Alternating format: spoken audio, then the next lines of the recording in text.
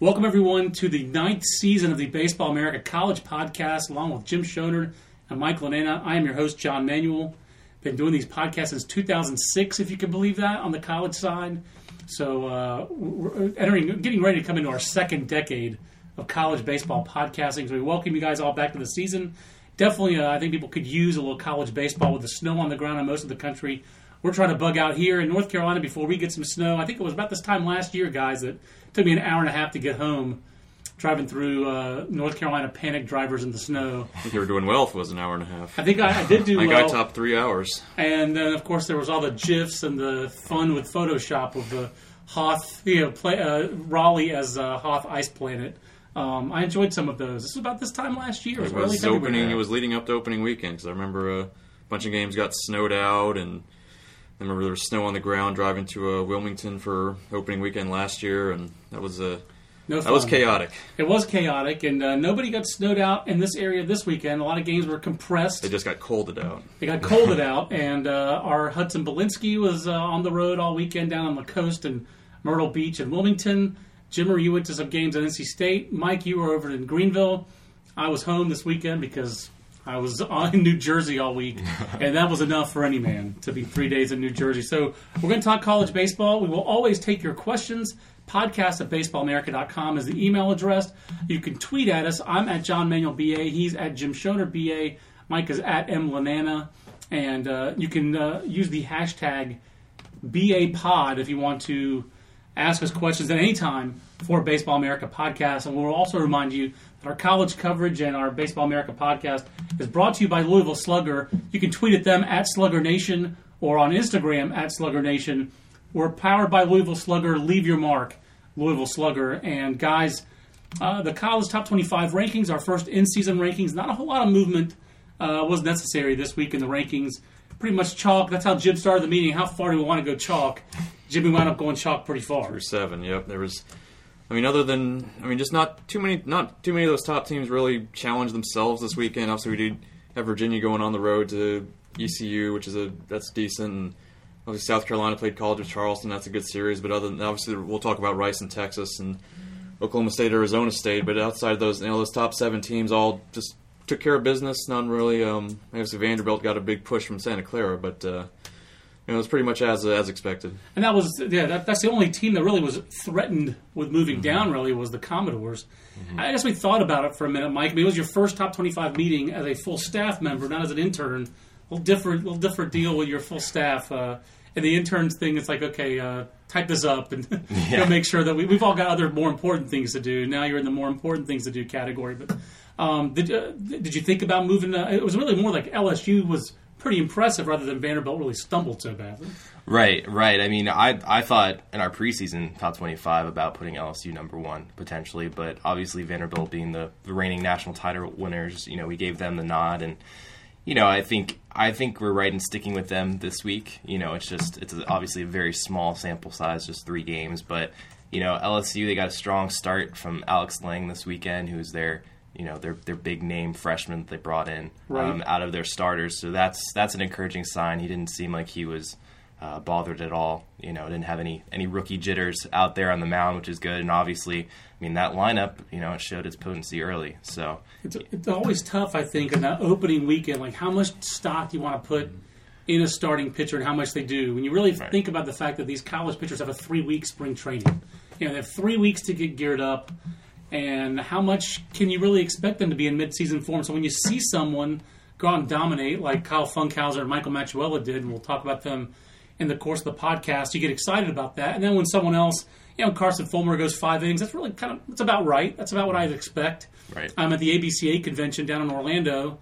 I was talking with Bob Brownlee, who works for Boris Corp now, and one of the reasons he works for Boris Corp now is because he got hurt in college as a junior when he entered the year as the number 1 college draft prospect on the board. And why did he get hurt? Because he threw his last start for Team USA on 3 days rest, which is very hard to imagine. And he threw a CG his first time out for Rutgers, which was his first time outdoors, not pitching in a parking lot. But he went complete game right from the start. I tweeted out last week, I don't know if you guys saw the top 25 tracker from 2000. I had 360 pitch outings in a February top 25 tracker. Wow. Yeah. Like Ben Diggins, who had been a supplemental first rounder out of high school, was throwing 160 pitches that year. That was his freshman year. It's like 3 weeks in, 160 pitches. So college pitching and the way they're handled has really evolved over the years. And so I don't know how much, that's a long way of saying, I'm not sure how much stock I put in how well Alex Lang pitched, and that it was only 5 innings. I think I put a lot of stock in that he pitched well. Right. But like, do I knock off Jake Godfrey for not lasting 4 innings? Not really. It's early. Concerning those two teams, the bigger sign I thought was actually Jordan Sheffield and Phil Pfeiffer, both pitching really well for Vanderbilt. And Philip Pfeiffer missed last year. What was it? I think a team violation. Yeah, it's kind of nebulous. Yeah. Yep. See, Jim's worked here a long time. I think he's heard me say nebulous a million times. It's a good word. I think it is. But I mean, what his quote in here, it's been 20 months, 1 week, and 3 or 4 days since I last pitched for Vanderbilt. I'll take you back to the fact that Phil Pfeiffer, when he was in high school, was like the go-to pitcher for the 18U team. He wasn't the best prospect on that team, but he had polish. He had a great breaking ball, left-handed. He's had arm injuries. He's had personal issues off the field. This is kind of a secret weapon for Vanderbilt. We didn't really take into a significant account when we were ranking them preseason number 1. I mean, I didn't. He wasn't one of the big reasons why. But there's another X factor for Vanderbilt and another example of their depth. And they can pull a guy like Phil Pfeiffer out there who's going to be a factor for them this season. So that's just another great sign of their depth. So hard-fought weekend for them. Not a lot else jumped out as far as other surprises. In the top 10, though, Mike, you were in Greenville, North Carolina, for UVA at East Carolina. And kind of an interesting weekend for the Cavaliers because Joe McCarthy's injury, right? Kind of how that would affect them. Didn't really make it through the Cavaliers off their stride at all. They sweep the Pirates on the road. What was your impression of UVA this weekend? Right. Well, obviously the outfield looks a lot different this year. I mean, you don't have Joe McCarthy out with back surgery. You don't have Derek Fisher. You don't have Pappy out there either. They started a converted infielder, Ernie Clement, a freshman, out in center field, and he covered some ground. There weren't a lot of fly balls of the first 2 games with Nathan Kirby and Connor Jones starting. Both were excellent. So you didn't really get a chance to see him test center field all that much. But he was impressive in the few catches he made. He ranged from center field all the way to right field and caught a ball that really should have been for the other freshman in right, Adam Hazley, should have been his ball. But right. It shows his range, and he batted leadoff for Virginia, and he looks like a scrappy kind of leadoff guy, in the mold of a Juan Pierre player.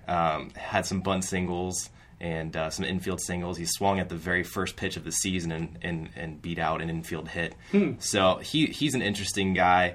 And then Matt Theis, sophomore DH for them, he had a big weekend, batting .500. He hit 2 home runs on the Saturday doubleheader. Last year in 68 at-bats, he didn't hit a single home run. So I'm sure we'll talk a little bit about the new balls later, whether that had any kind of impact this weekend. It is inevitable. These things will be discussed this year. Inevitable. That's nicely done. It is the inevitable. I agree. I like that. Yeah. I think that might have to be our new hashtag when we talk about the baseball. Hashtag inevitable. See if that might have some legs. I'll write that down we'll because I forget. All right, it's making the notebook. It is. It's in pen. I like that. And there weren't really any surprises that they pitched well. No. Especially Kirby. I know Waddell's experience, but Connor Jones was a big guy. I think he was number 33 on the BA 500 2 years ago out of high school. Yeah. But this was his first weekend ensconced, not in velvet, but ensconced in the weekend rotation. Seems like he was more than up to it. Right. Well, the one thing, let me just start with Kirby. The one thing about him that impressed me this weekend is he mixed in his changeup quite a bit, and it looked good. He threw it a lot to righties, getting a lot of swings and misses and some awkward swings on it, too. I talked to a scout there, and he said that he thought the changeup was much improved. I talked to Kirby, and he said that his feel and his confidence for the pitches is much, much better than it was a year ago. So that's a very interesting addition to his arsenal. I mean, he's always had it, but it's always kind of been an average, third pitch. So he was impressive, of course, but we expected Kirby to be impressive. Right. But Connor Jones, he made just one start last year. It was a midweek start, so this was his first weekend shot. And before the season began, Brian O'Connor told me he thought he had the best fall of any pitcher that he had, really putting the pieces together, his breaking stuff, his command. And he brought it on Saturday, throwing a really heavy fastball. He's a sinker guy, a lot of late life on it, getting a lot of guys looking, a lot of righties on the outside corner with the ball that tailed back onto the corner. a lot of swings and misses on his slider. He's around 84 to 86 with the slider. Scout told me he was 92 to 96 with the fastball, sitting more 92 to 94. But command could be a little better. He was missing really far outside and inside at times. He's got so much life though in that fastball. Yeah. He seems like he's always going to have a little struggle with that, from time to time. When you have that kind of life anyway.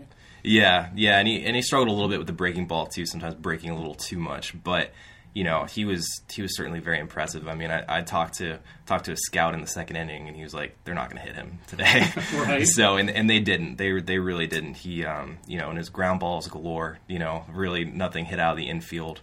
And he added a splitter to his repertoire. I talked to him after the game, and because his changeup, he didn't really have a good feel for a changeup, so he's gone to the splitter instead, and he's been able to throw that for strikes, and it gives him a third pitch. You can play all freshmen in the outfield if you're going to get to 17 ground balls to 6 fly balls, and just look at the box score is the ratio there. And Jim, those two guys are such similar stories. Mm-hmm. Kirby and Jones were both big time guys out of high school.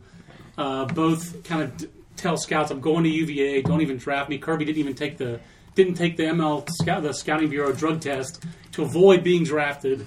Goes to UVA. They both kind of struggle as freshmen, especially with life. With their life on their pitches. They didn't command the fastball enough to really pitch as big time contributors as freshmen. But as sophomore, Kirby really from freshman to sophomore year really made the leap. Yep. Winds up starting the national championship, the final. And Connor Jones, it's early, but all the evidence is that he made the leap. He made the leap in the fall, and he's trying to make it in the spring. And that was clearly a reason why UVA was ranked 4 for us. Who else maybe jumped out to you in the top 10? Like Houston did to me. I know you worked a feature on those guys. They kind of went as planned this weekend. They hit for power. They pitched. I mean, that's a team I think we both discussed in the preseason.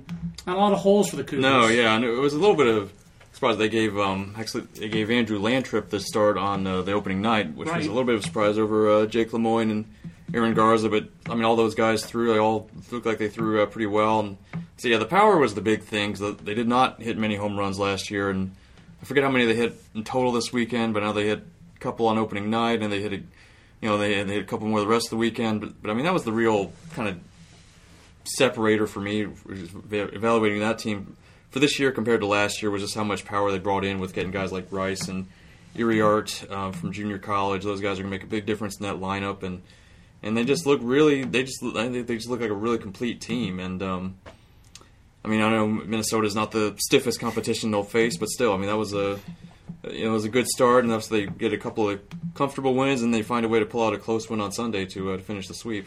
I mean, it seems like I don't know if they had this planned out this perfectly. Maybe Todd Wading did. He's a pretty good coach. But to have the young talent they had and then to supplement it with these JUCO guys, Ian Rice and Chris Iriart, and Iriart led California JUCOs in home runs last year. Now he comes out and hits 2 home runs opening weekend. Mm-hmm. It's kind of like you can't script it any better. And by the way, the first 2 games they give up 1 run in 2 games. Yeah. And as you expect, Minnesota's not going to roll over. It's a good program. They give them a really good third game, but that top 5 in our rankings with Texas Tech there at 5, those teams don't have big holes. Virginia kind of has one to me without McCarthy, but I mean they certainly are going to have talent, and their position player talent reminds me of Vanderbilt's pitching talent. Vanderbilt's always going to have the next guy up, and Virginia recruits so well. They're always going to have young athletes to step in, as long as O'Connor and Coach Mack are there, Kevin McMullen. They're always going to have that. And then, Florida and TCU, no surprise for those 2 teams. And I guess the only surprising series, was the Oklahoma State-Arizona State series, which really, in the big picture, number 8 goes to number 18 and loses 2 out of 3. I mean, that's not really a big surprise. The biggest surprise might have been the crowds at Phoenix Muni. Yeah, that was an impressive showing. I watched the streams of a couple of those games. I think I watched most of the Friday night game. That looked like a fun atmosphere. Everyone was really into it, and I'll say it ends with a walk-off home run in the 10th inning. You can't get much better than that. And it's an exciting start for the Tracy Smith era out there. And I will say I thought, I mean, it's only one weekend, so you can't make any big conclusions. I thought Oklahoma State would have pitched better. I mean, I think all 3 of their starters got knocked out pretty early. We'll see how that develops. But right. Overall, I mean, I think they'll be fine in the long run. Obviously, Arizona State, we know they can hit, And if this Colby Woodmansey comes along, I mean, that could be a real difference maker. I agree with you as far as when you're really looking at Oklahoma State. That is the question for them. It's a loaded Big 12 potentially. We have them third out of our 4 Big 12 teams in the top 10 coming into the year. But they did lose key contributors last year, and the guys who are back are good, but the guys who got all the wins and got most of the saves were the moment of truth guys out of the bullpen. Those are the guys they lost. So that's a caveat for me for Oklahoma State. We didn't knock them down the rankings too hard. We lose 2 out of 3 on the road against a ranked team, where it's 2 close games, and then I think one of the things we always talk about is that one of the marks of a good team is you don't get swept, and they got off the mat and found a way to win that Sunday game, even if it was a bit of an adventure. I think they almost blew a big lead, but they did pull it out, and so that's to their credit. This is the whole reason that Arizona State moved off campus. I mean, number one, there are just too many. Arizona's lousy with ballparks. You have plenty of ballparks. Number two, campus land is hard to find for all these colleges. That's one of the things that drove Cal. If we drop our baseball program, we don't spend that money. We can use the Evans Diamond for other stuff. I mean, this is one of the drivers for a lot of these schools that they're trying to save money. They see these on-campus ballparks in some ways. They're not making money off it. They see it as land they can use. And that's one of the things that happened at ASU. But also, Phoenix Muni it's a legacy kind of ballpark. I went there for 2004 spring training, and I remember meeting Andre Ethier back on the backfield, eating lunch. I was looking for Brad Sullivan, who was a former Houston pitcher and first-round pick, I think, in 2003. So I was looking for Brad, and I ran into Andre Ethier. I was like, I quoted his career to him, and that always seems to impress people, players or otherwise, or ex-players. They seem to like being reminded of when they were good. But Andre Ethier was extremely confident, I recall. That's a great setup there, and it's not far from campus for Arizona State. That has potential, and I think also when you see what Arizona did with their facilities, when they moved to High Corbett, you're able to market a little bit differently. That has real potential for Arizona State, especially early in the year with the weather there, and it's a big-time baseball community, and I think that if the ASU student body and the old school ASU fans respond, you mix that in with a new coach, and I think a little bit more energy in that program, that has some upside potential, not just for this year, but for the future for Arizona State baseball. And they're going to keep getting tested early. What was the quote that Tracy Smith had there in the Big 12 Invitational, basically? I think his quote was, "We're going to sew the Big 12 logo into our uniforms," because they're.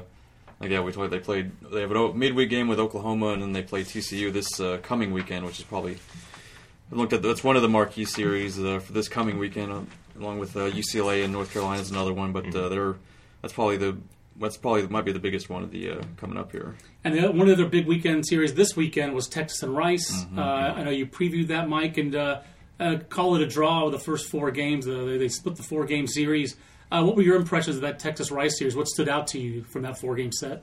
Right. Well, going into it, I looked at really their weekend rotations, questions in both weekend rotations because of injuries primarily. And, with Texas, Casey Clemens made his first collegiate start after playing first base last year, coming back from labrum surgery, and he wasn't great. Right. 8 earned runs, 8 hits, 2 walks, no strikeouts in 3 innings.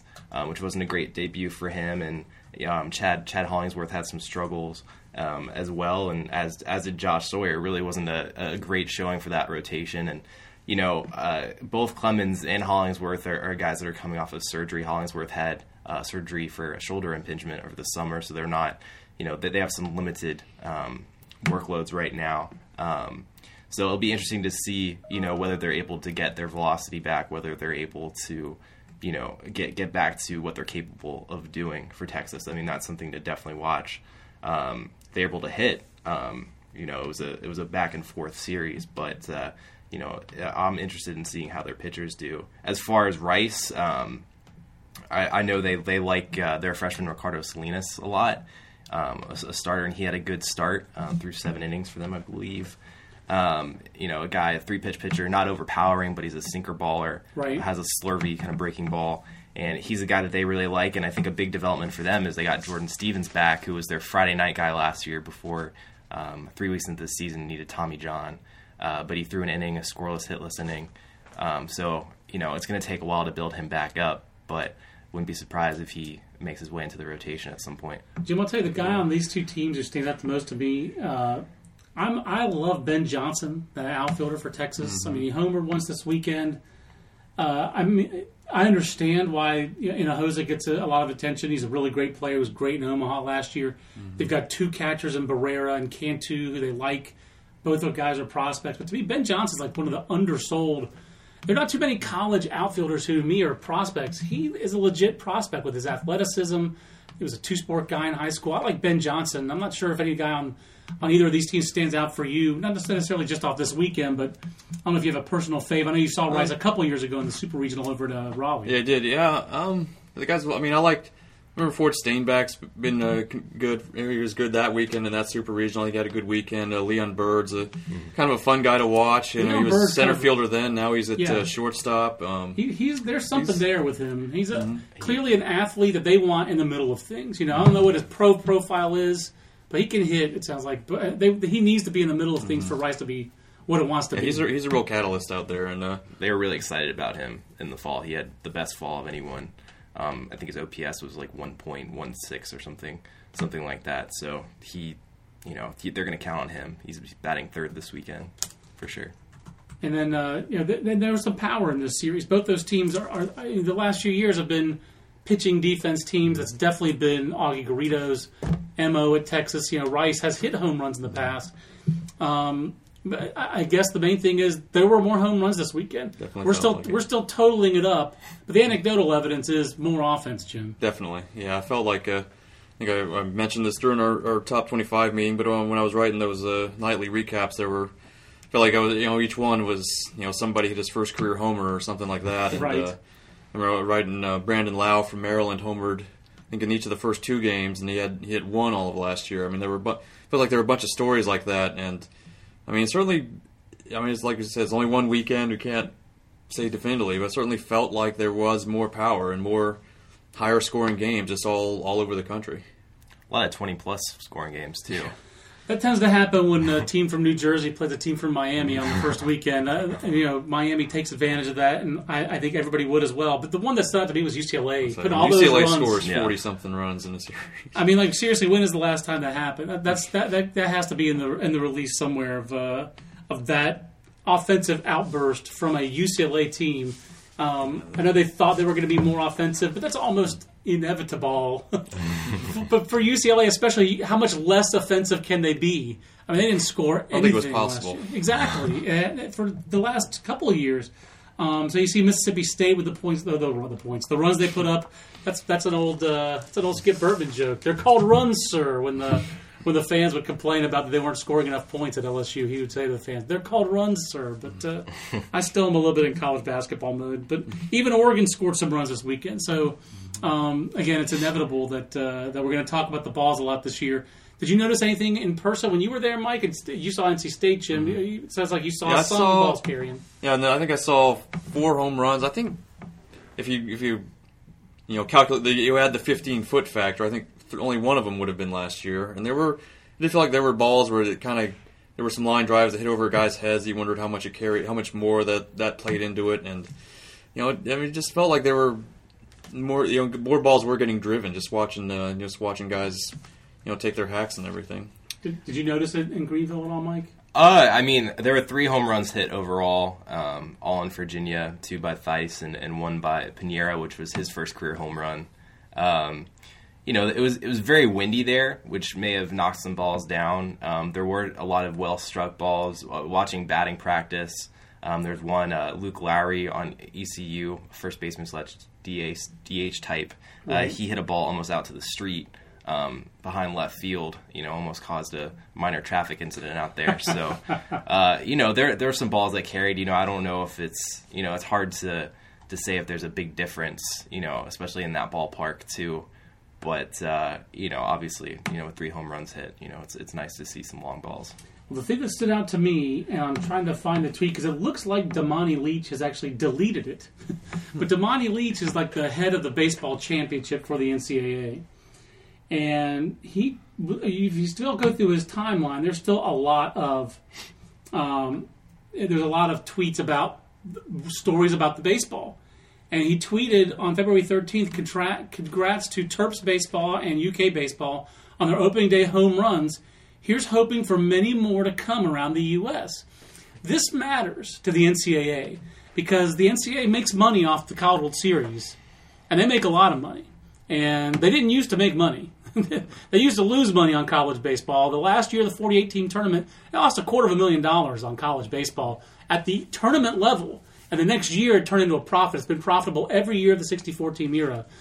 But all the money they've invested in Omaha and the way they want to push the sport, which they didn't used to, they saw those efforts backtracking with what's happened with a .39 home runs per game. I know college baseball fans are tired of hearing of it, but the reason you keep hearing about it is that they matter in the to the NCAA. Mm-hmm. And when the head of the baseball championship is tweeting about that just lets you know that it matters. So we're going to keep talking about it as long as it matters to these guys. And I will say that last year in Omaha, which I mean, all those games were such a drag for base. Really and there was so. I mean, I don't know how there was so little energy just in the stadium, in the whole crowd. I mean, you'd have a lot of people leaving early and just kind of tuning out because you knew once it was 2-0 that the game was over and no one could score. I mean, it's just that there was no way to paint that as anything but a problem that had to be addressed, and I don't know. So I mean, I think it kind of reflects just the urgency they had to feel about we got to do something about this. That's it. I mean, it's their championship. And I imagine that they've had the same questions in basketball in that UConn-Butler championship game. That was just an atrocious abomination of basketball. It was the worst. The worst, Jerry. It wasn't good. It was horrible. And you hear the angst. You hear the angst from ESPN when they do college basketball. ESPN broadcasts a lot of college basketball. And they really want college basketball to be more entertaining. And you hear the angst when you hear CBS guys do it because they have March Madness and they want more offense in college basketball. You know, it's inevitable. I know baseball guys can be purists about it and they get tired of hearing about it, but you're going to hear it is inevitable. We're using that hashtag. You're going to hear about it all year. So. And on the flip side, from the pitcher's perspective, you know, talking to a couple of pitchers this weekend, I mean, it seems like all the pitchers all love the ball too. You know, it's not just an offensive thing. I mean, Nathan Kirby says he absolutely loved it. Connor Jones says he loved it. Both of them said it's added a little sink to their fastballs, which, you know, for them who, you know, throw a lot of two-seamers, it's a great thing. And, you know, Patrick Hallmark, the pitching coach over at Rice, you know, noticed the same kind of thing. You know, he sees guys who threw straight fastballs come in with a lot more life on their fastball. So, which should allow you to throw more fastballs and to get more early count, soft contact, which should lead to better things. So we could go. I think the ball has cumulative effect. It's not more than just 15 feet carry. It really should result in more confidence for hitters, fewer bunts, more confidence from coaches in their players. Let's hope that's what happens. So we don't talk about the equipment anymore down the line because we're going to talk about it. Anything else in the top 25 you guys want to touch on? I wanted to touch on some of these position switches and changes and that kind of stuff real quick that stand out to me. I thought North Carolina had a good weekend. I mean, it was Seton Hall, but you know, obviously J.P. Bukauskas, he came out throwing gas. You know, yes, hit 96, 97. You know, right out of the gate. And our former intern Carlos Collazo was there and sent us a detailed report. He was a little giddy about it. He was giddy about him, and you know, it sounds like it was rightfully so. And you know, I thought, you know, Benton Moss too, a good sign for UNC that he started well on Saturday. The senior guy, a guy who's always had a lot of potential but hasn't necessarily lived up to it. We definitely thought that you know, you return your entire weekend rotation. And Zach Gallen was solid as a freshman, but J.P. Bukauskas is just too good. And I think he's the highest ranked high school player from last year's draft who's playing Division I baseball this spring. Yeah, I think he is. I mean, he's a big deal, you know. So the fact that he threw that well, performed well, was really cold here this weekend, especially on Saturday. It was pretty blustery. It was 50 degrees, but it was blustery, windy, that kind of thing.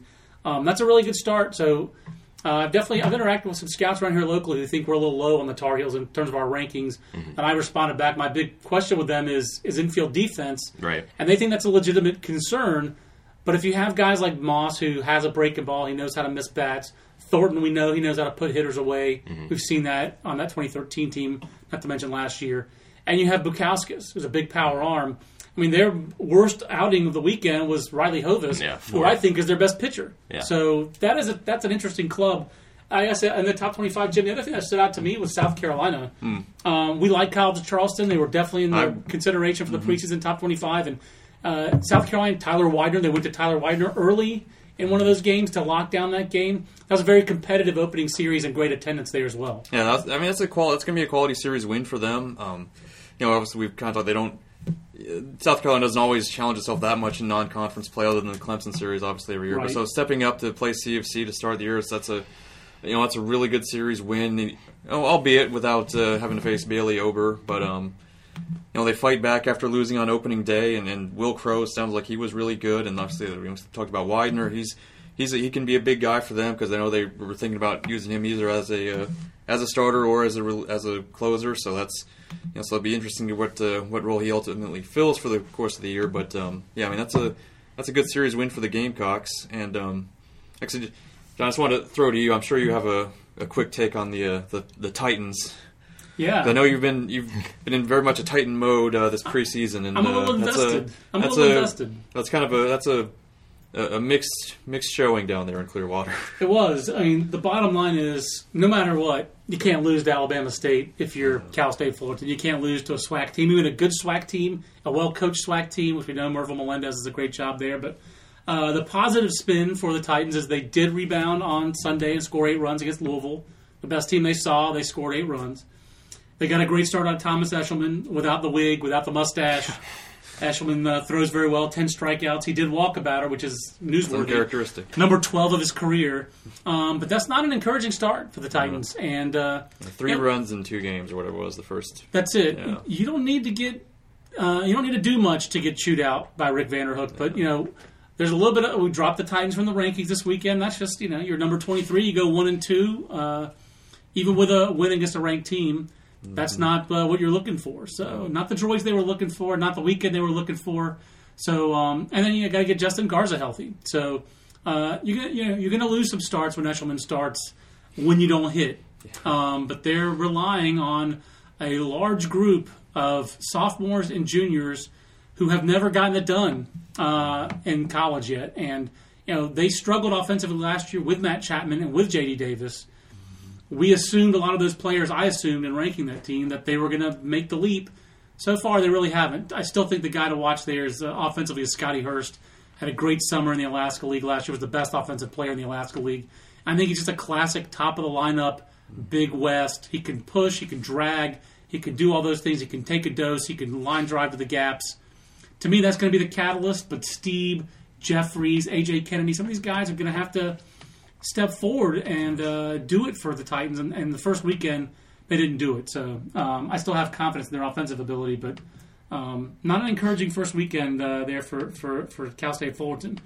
Let's wrap up with a couple of position changes, role changes. You guys both saw that in person. I just talked to Illinois coach, the pitching coach there, Drew Dickinson, about Tyler J. A lot of draft prospects, relief pitcher draft prospects. There's a little to-do on Twitter, as Keith Law is wont to do. He could stir it up on Twitter, and he stirred it up a little bit this weekend about UC Santa Barbara's Dylan Tate, who's relieving. One of Dylan Tate's rotation mates or staff mates last summer with the college national team was Tyler J., everyday Tyler J. of Illinois. He pitched every day out of the bullpen last year for the college national team because he was their only left-hander. But now the Illini want to move him into the rotation. So he started this weekend. He goes 5 innings on Sunday. But you look up his whole stats for the weekend, he pitched 6 innings. So I called Drew Dickinson, their pitching coach, former Illini left-hander whose fastball topped out at 84. Tyler J's changeup is 86-88. So Tyler J's changeup is harder than Drew Dickinson's fastball. And he got the double-A. So Drew's a little jealous of his best pupil. But they relieved Tyler J Saturday and started him Sunday. So pretty unusual. You've seen the guys who relieve on Friday and then start Sunday. But the Illini took a 4-2 lead in the bottom of the 8th inning. So they warmed up Tyler J to get that win Saturday through 7 innings on Saturday. Then he started Sunday. I think that's not ideal. And you can tell Drew Dickinson was a little, he was ready to be defensive if I really went after him on pitching him Saturday and starting him Sunday. But in general, his attitude, and Drew Dickinson was drafted in 2002. He was in the Moneyball draft for either 2001 or 2002. He was in the Moneyball draft for Oakland. He was an Oakland A's farmhand. So he said, I just kind of take a Moneyball approach to it. Do I want to get 80 to 100 innings out of my best arm, or do I want to get 40 to 60 innings? And he says, look, our charge here is to win, but I think we're going to win more if Tyler Jay goes 80 to 100 innings versus 40 to 60. Meanwhile, Dylan Tate, Riley Farrell at TCU, both pitched in relief this weekend. Where do you stand on that one, Jim? Like, it seems like you can see both sides, but when so many big league teams, especially in the World Series, you see the Royals basically get to the World Series with 5-inning starters and then a parade of power arms. It's hard to blame college staffs for using the same approach. How do you view that? If you had Tyler Jay and you're Dan Hartlieb and the Illinois coaching staff, would you start him, or do you think you'd use him in the relief so you could affect 2 games a weekend as opposed to 1? I've always been a believer in you want your best arms throwing as many innings as possible. So I would keep these guys as starters when assuming they're cut out for that. But yeah, I mean it's an an interesting dilemma. I mean, I think in college when you've got a shorter season in each game, there's more weight on each game. I can see the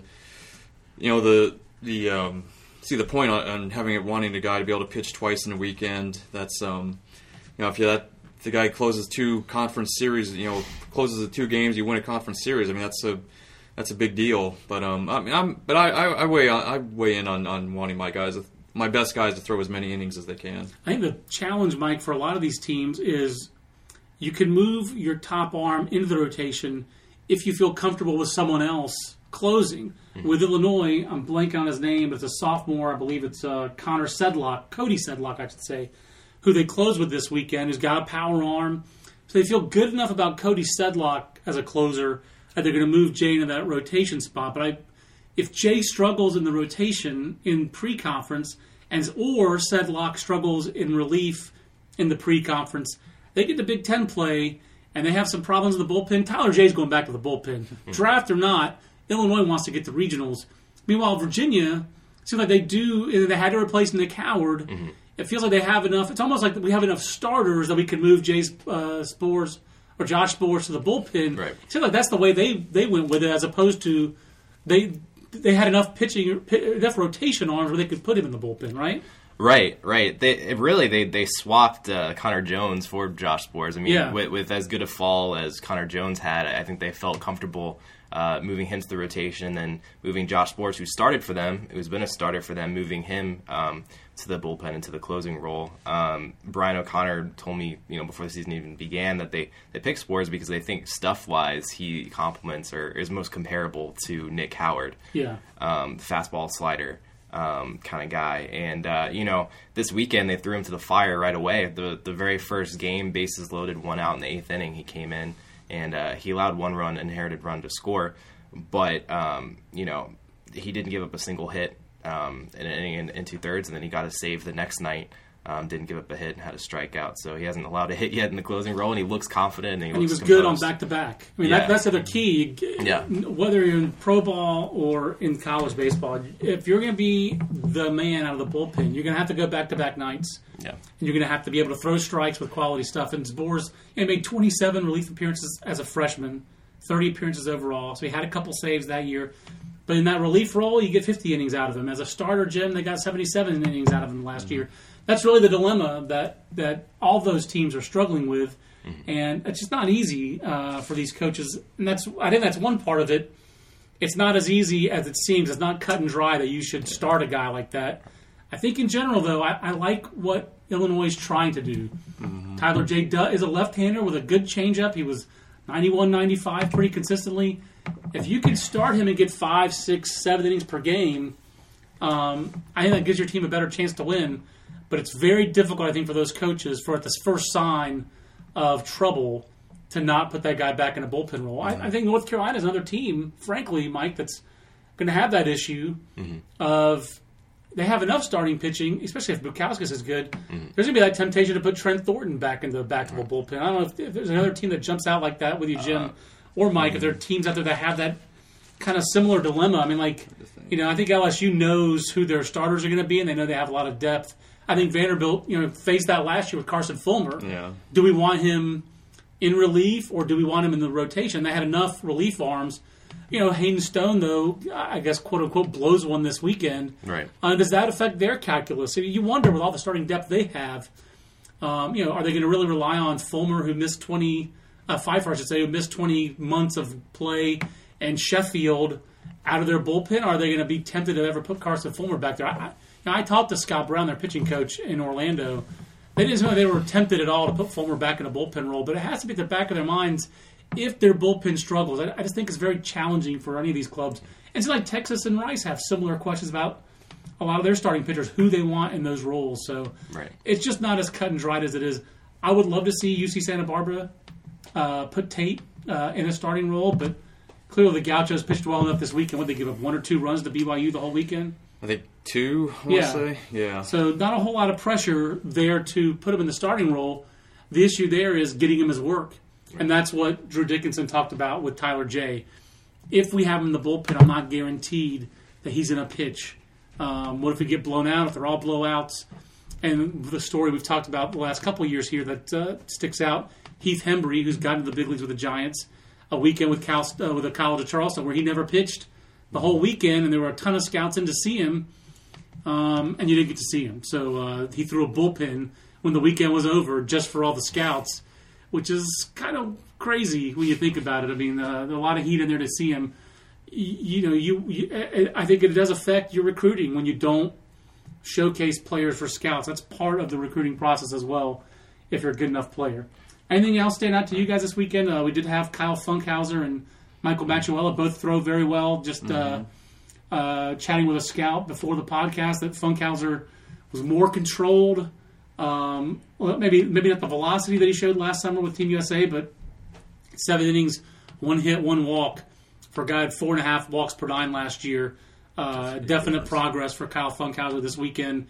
And Machuela, 8 strikeouts in 6 innings. And I know he talked in the Duke media release about how much he used his changeup, kind of like a Nathan Kirby. So it's early. A lot of good signs for really the top college pitchers on the board coming into the year, with the exception of Walker Buehler at Vanderbilt. The other 3 top guys, Machuela, Funkhauser, Kirby, all threw very well this weekend. So a good start from the draft standpoint. Anything you guys wanted to touch on, last points before we go?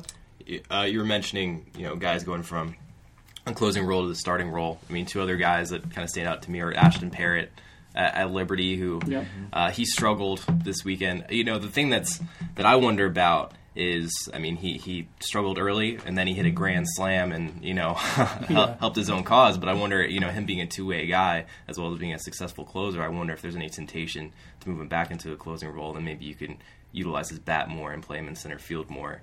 And then A.J. Minter at Texas A&M moved to the rotation from a closing role and had a nice 5-inning start. So, those are interesting guys, I think, to watch as well, where they end up. And A&M, definitely a team that could use it. They had some injury issues on the weekend rotation coming in, so men are kind of stepping forward for them. Right. Anybody stand out for you, Jim? And we do have actually an email question as well, but anybody stand out for you this weekend? I think we've pretty well covered. Dude, my question is Tulane. I have a Tulane email at the podcast at baseballamerica.com email address. Kevin in Chicago asks, Tulane narrowly missed sweeping Pepperdine on the road this weekend. A nice start for the Wave under David Pierce. Anything particularly encouraging that you heard out of the series for Tulane? Can Tulane compete for a regional this year? Long term, do you see Pierce getting Tulane back to being a perennial regional team? I think it's almost easier to take it from the back than it is forward. I do think Tulane can be a perennial regional team. Can they be a team that gets to Omaha twice in 5 years? I don't know about that one. That's tougher. It took Rick Jones a long time to get Tulane to that spot. When I first started at BA, it seemed like every year we did a story on Tulane winning 40 games but not getting to regionals. They were one of those teams that was always left out in the old 48 team. But they at Turchin Stadium, they can host on campus. It is a good academic school. They were at the forefront of the private schools getting really involved in baseball and making baseball a showcase sport for them. Now, there are a lot of schools that try to do that. They were recruiting nationally at that time. Tulane was also very good at taking advantage of the 4-year transfer rule back then. So I'm not sure if they're going to be a team that gets to Omaha as regularly as they were a decade ago. I do like David Pierce as a coach. He certainly knows the private school template from his days at Rice. Did a nice job at Sam Houston. I think he will do well at Tulane. I do think they'll be a regional team eventually. I have to say, I did not really bear down on Tulane in the preseason. I know they've got the Carthon kid, the two-sport player that we think highly of. Stephen Alamace, the shortstop, is a guy that they think highly of out of New York. They had a near no-hitter this weekend. Timmy Endell, 6 1/3 no-hit innings. But this is a team that, in general, to me, has really not been healthy, and they've never had the depth to overcome their lack of health, Jim. So I don't know what you guys think of them. Yeah, I think it's going to be tough for them to compete this year anyway. They're a pretty young team, and they'll need a lot of these guys to get a lot better offensively, frankly. They were a pretty woeful offense last year, but I think obviously they're set up to eventually get back into be a competitive program, and look at their conference. With they got Louisville and UCF to contend with, but then there's kind of some it's kind of open to see who can be that next program now with Louisville gone. So I think the window is there for them to get better. Yeah, and the American is it's a good league. It's not a great league. It's basically Conference USA now, yeah, exactly. It's what Conference USA used to be, and now it's hard to keep track for sure. But I do know there were scouts I know who really liked Alamace coming out of high school, and he had a solid weekend to start for them. And they did put up 19 runs this weekend, but that's not the same Pepperdine team that went to TCU and threw the fear of God into TCU in the Super Regional last year. Aaron Brown has not walked through that door for the Green Wave. So, but it definitely, you're looking for something encouraging. It's a very good start. Go out to Malibu and win that series on the road is a very good start. One last thing I'll throw out, guys. They sent out the Division I baseball attendance report that Tammy Cutler of Wichita State coordinates for the NCBWA, the college baseball writers. 22 schools averaged more than 2,000 fans a game this weekend, and you had 14 schools that totaled 10,000 or more fans, including Arizona State, Hawaii, and of course LSU averaged almost 11,000 a game this weekend. Ole Miss, almost 8,500 a game. It drew more than 25,000 fans this weekend. A pretty sick weekend of it. It seems like a very strong, robust season. There's a lot of pent-up demand for baseball and for college baseball this weekend. I guess it really wasn't a big surprise, but I was shocked by, I guess Arizona State was really the big surprise for me attendance-wise. So good sign. I think we're all ready for college baseball to get started. So and I think we're ready for the podcast to get started. We're going to be back every Monday, powered by Louisville Slugger, here in the Baseball America podcast Nook. So for Jim and for Mike, we'll see you Friday on the Baseball America Google Plus Hangout. See you all week at baseballamerica.com and next week on the College Podcast. Until then, so long, everybody. Nice buns, soft, fluffy, and ultra-low net carbs. Discover Hero Bread, the delicious ultra-low net carb bread with incredible taste and texture. Hero Bread has 0 grams of sugar and is under 100 calories per serving. Plus, high in fiber with 5 to 10 grams of protein per serving. Order from hero.co now and get 10% off your first purchase with promo code AH10. That's 10% off with code AH10. HERO.co. Everybody in your crew identifies as either Big Mac Burger, McNuggets, or McCrispy Sandwich. But you're the Filet-O-Fish Sandwich all day. That crispy fish, that savory tartar sauce, that melty cheese, that pillowy bun. Yeah, you get it. Every time. And if you love the Filet-O-Fish, right now you can catch 2 of the classics you love for just $6. Limited time only. Price and participation may vary. Cannot be combined with any other offer. Single item at regular price. Ba-da-ba-ba-ba.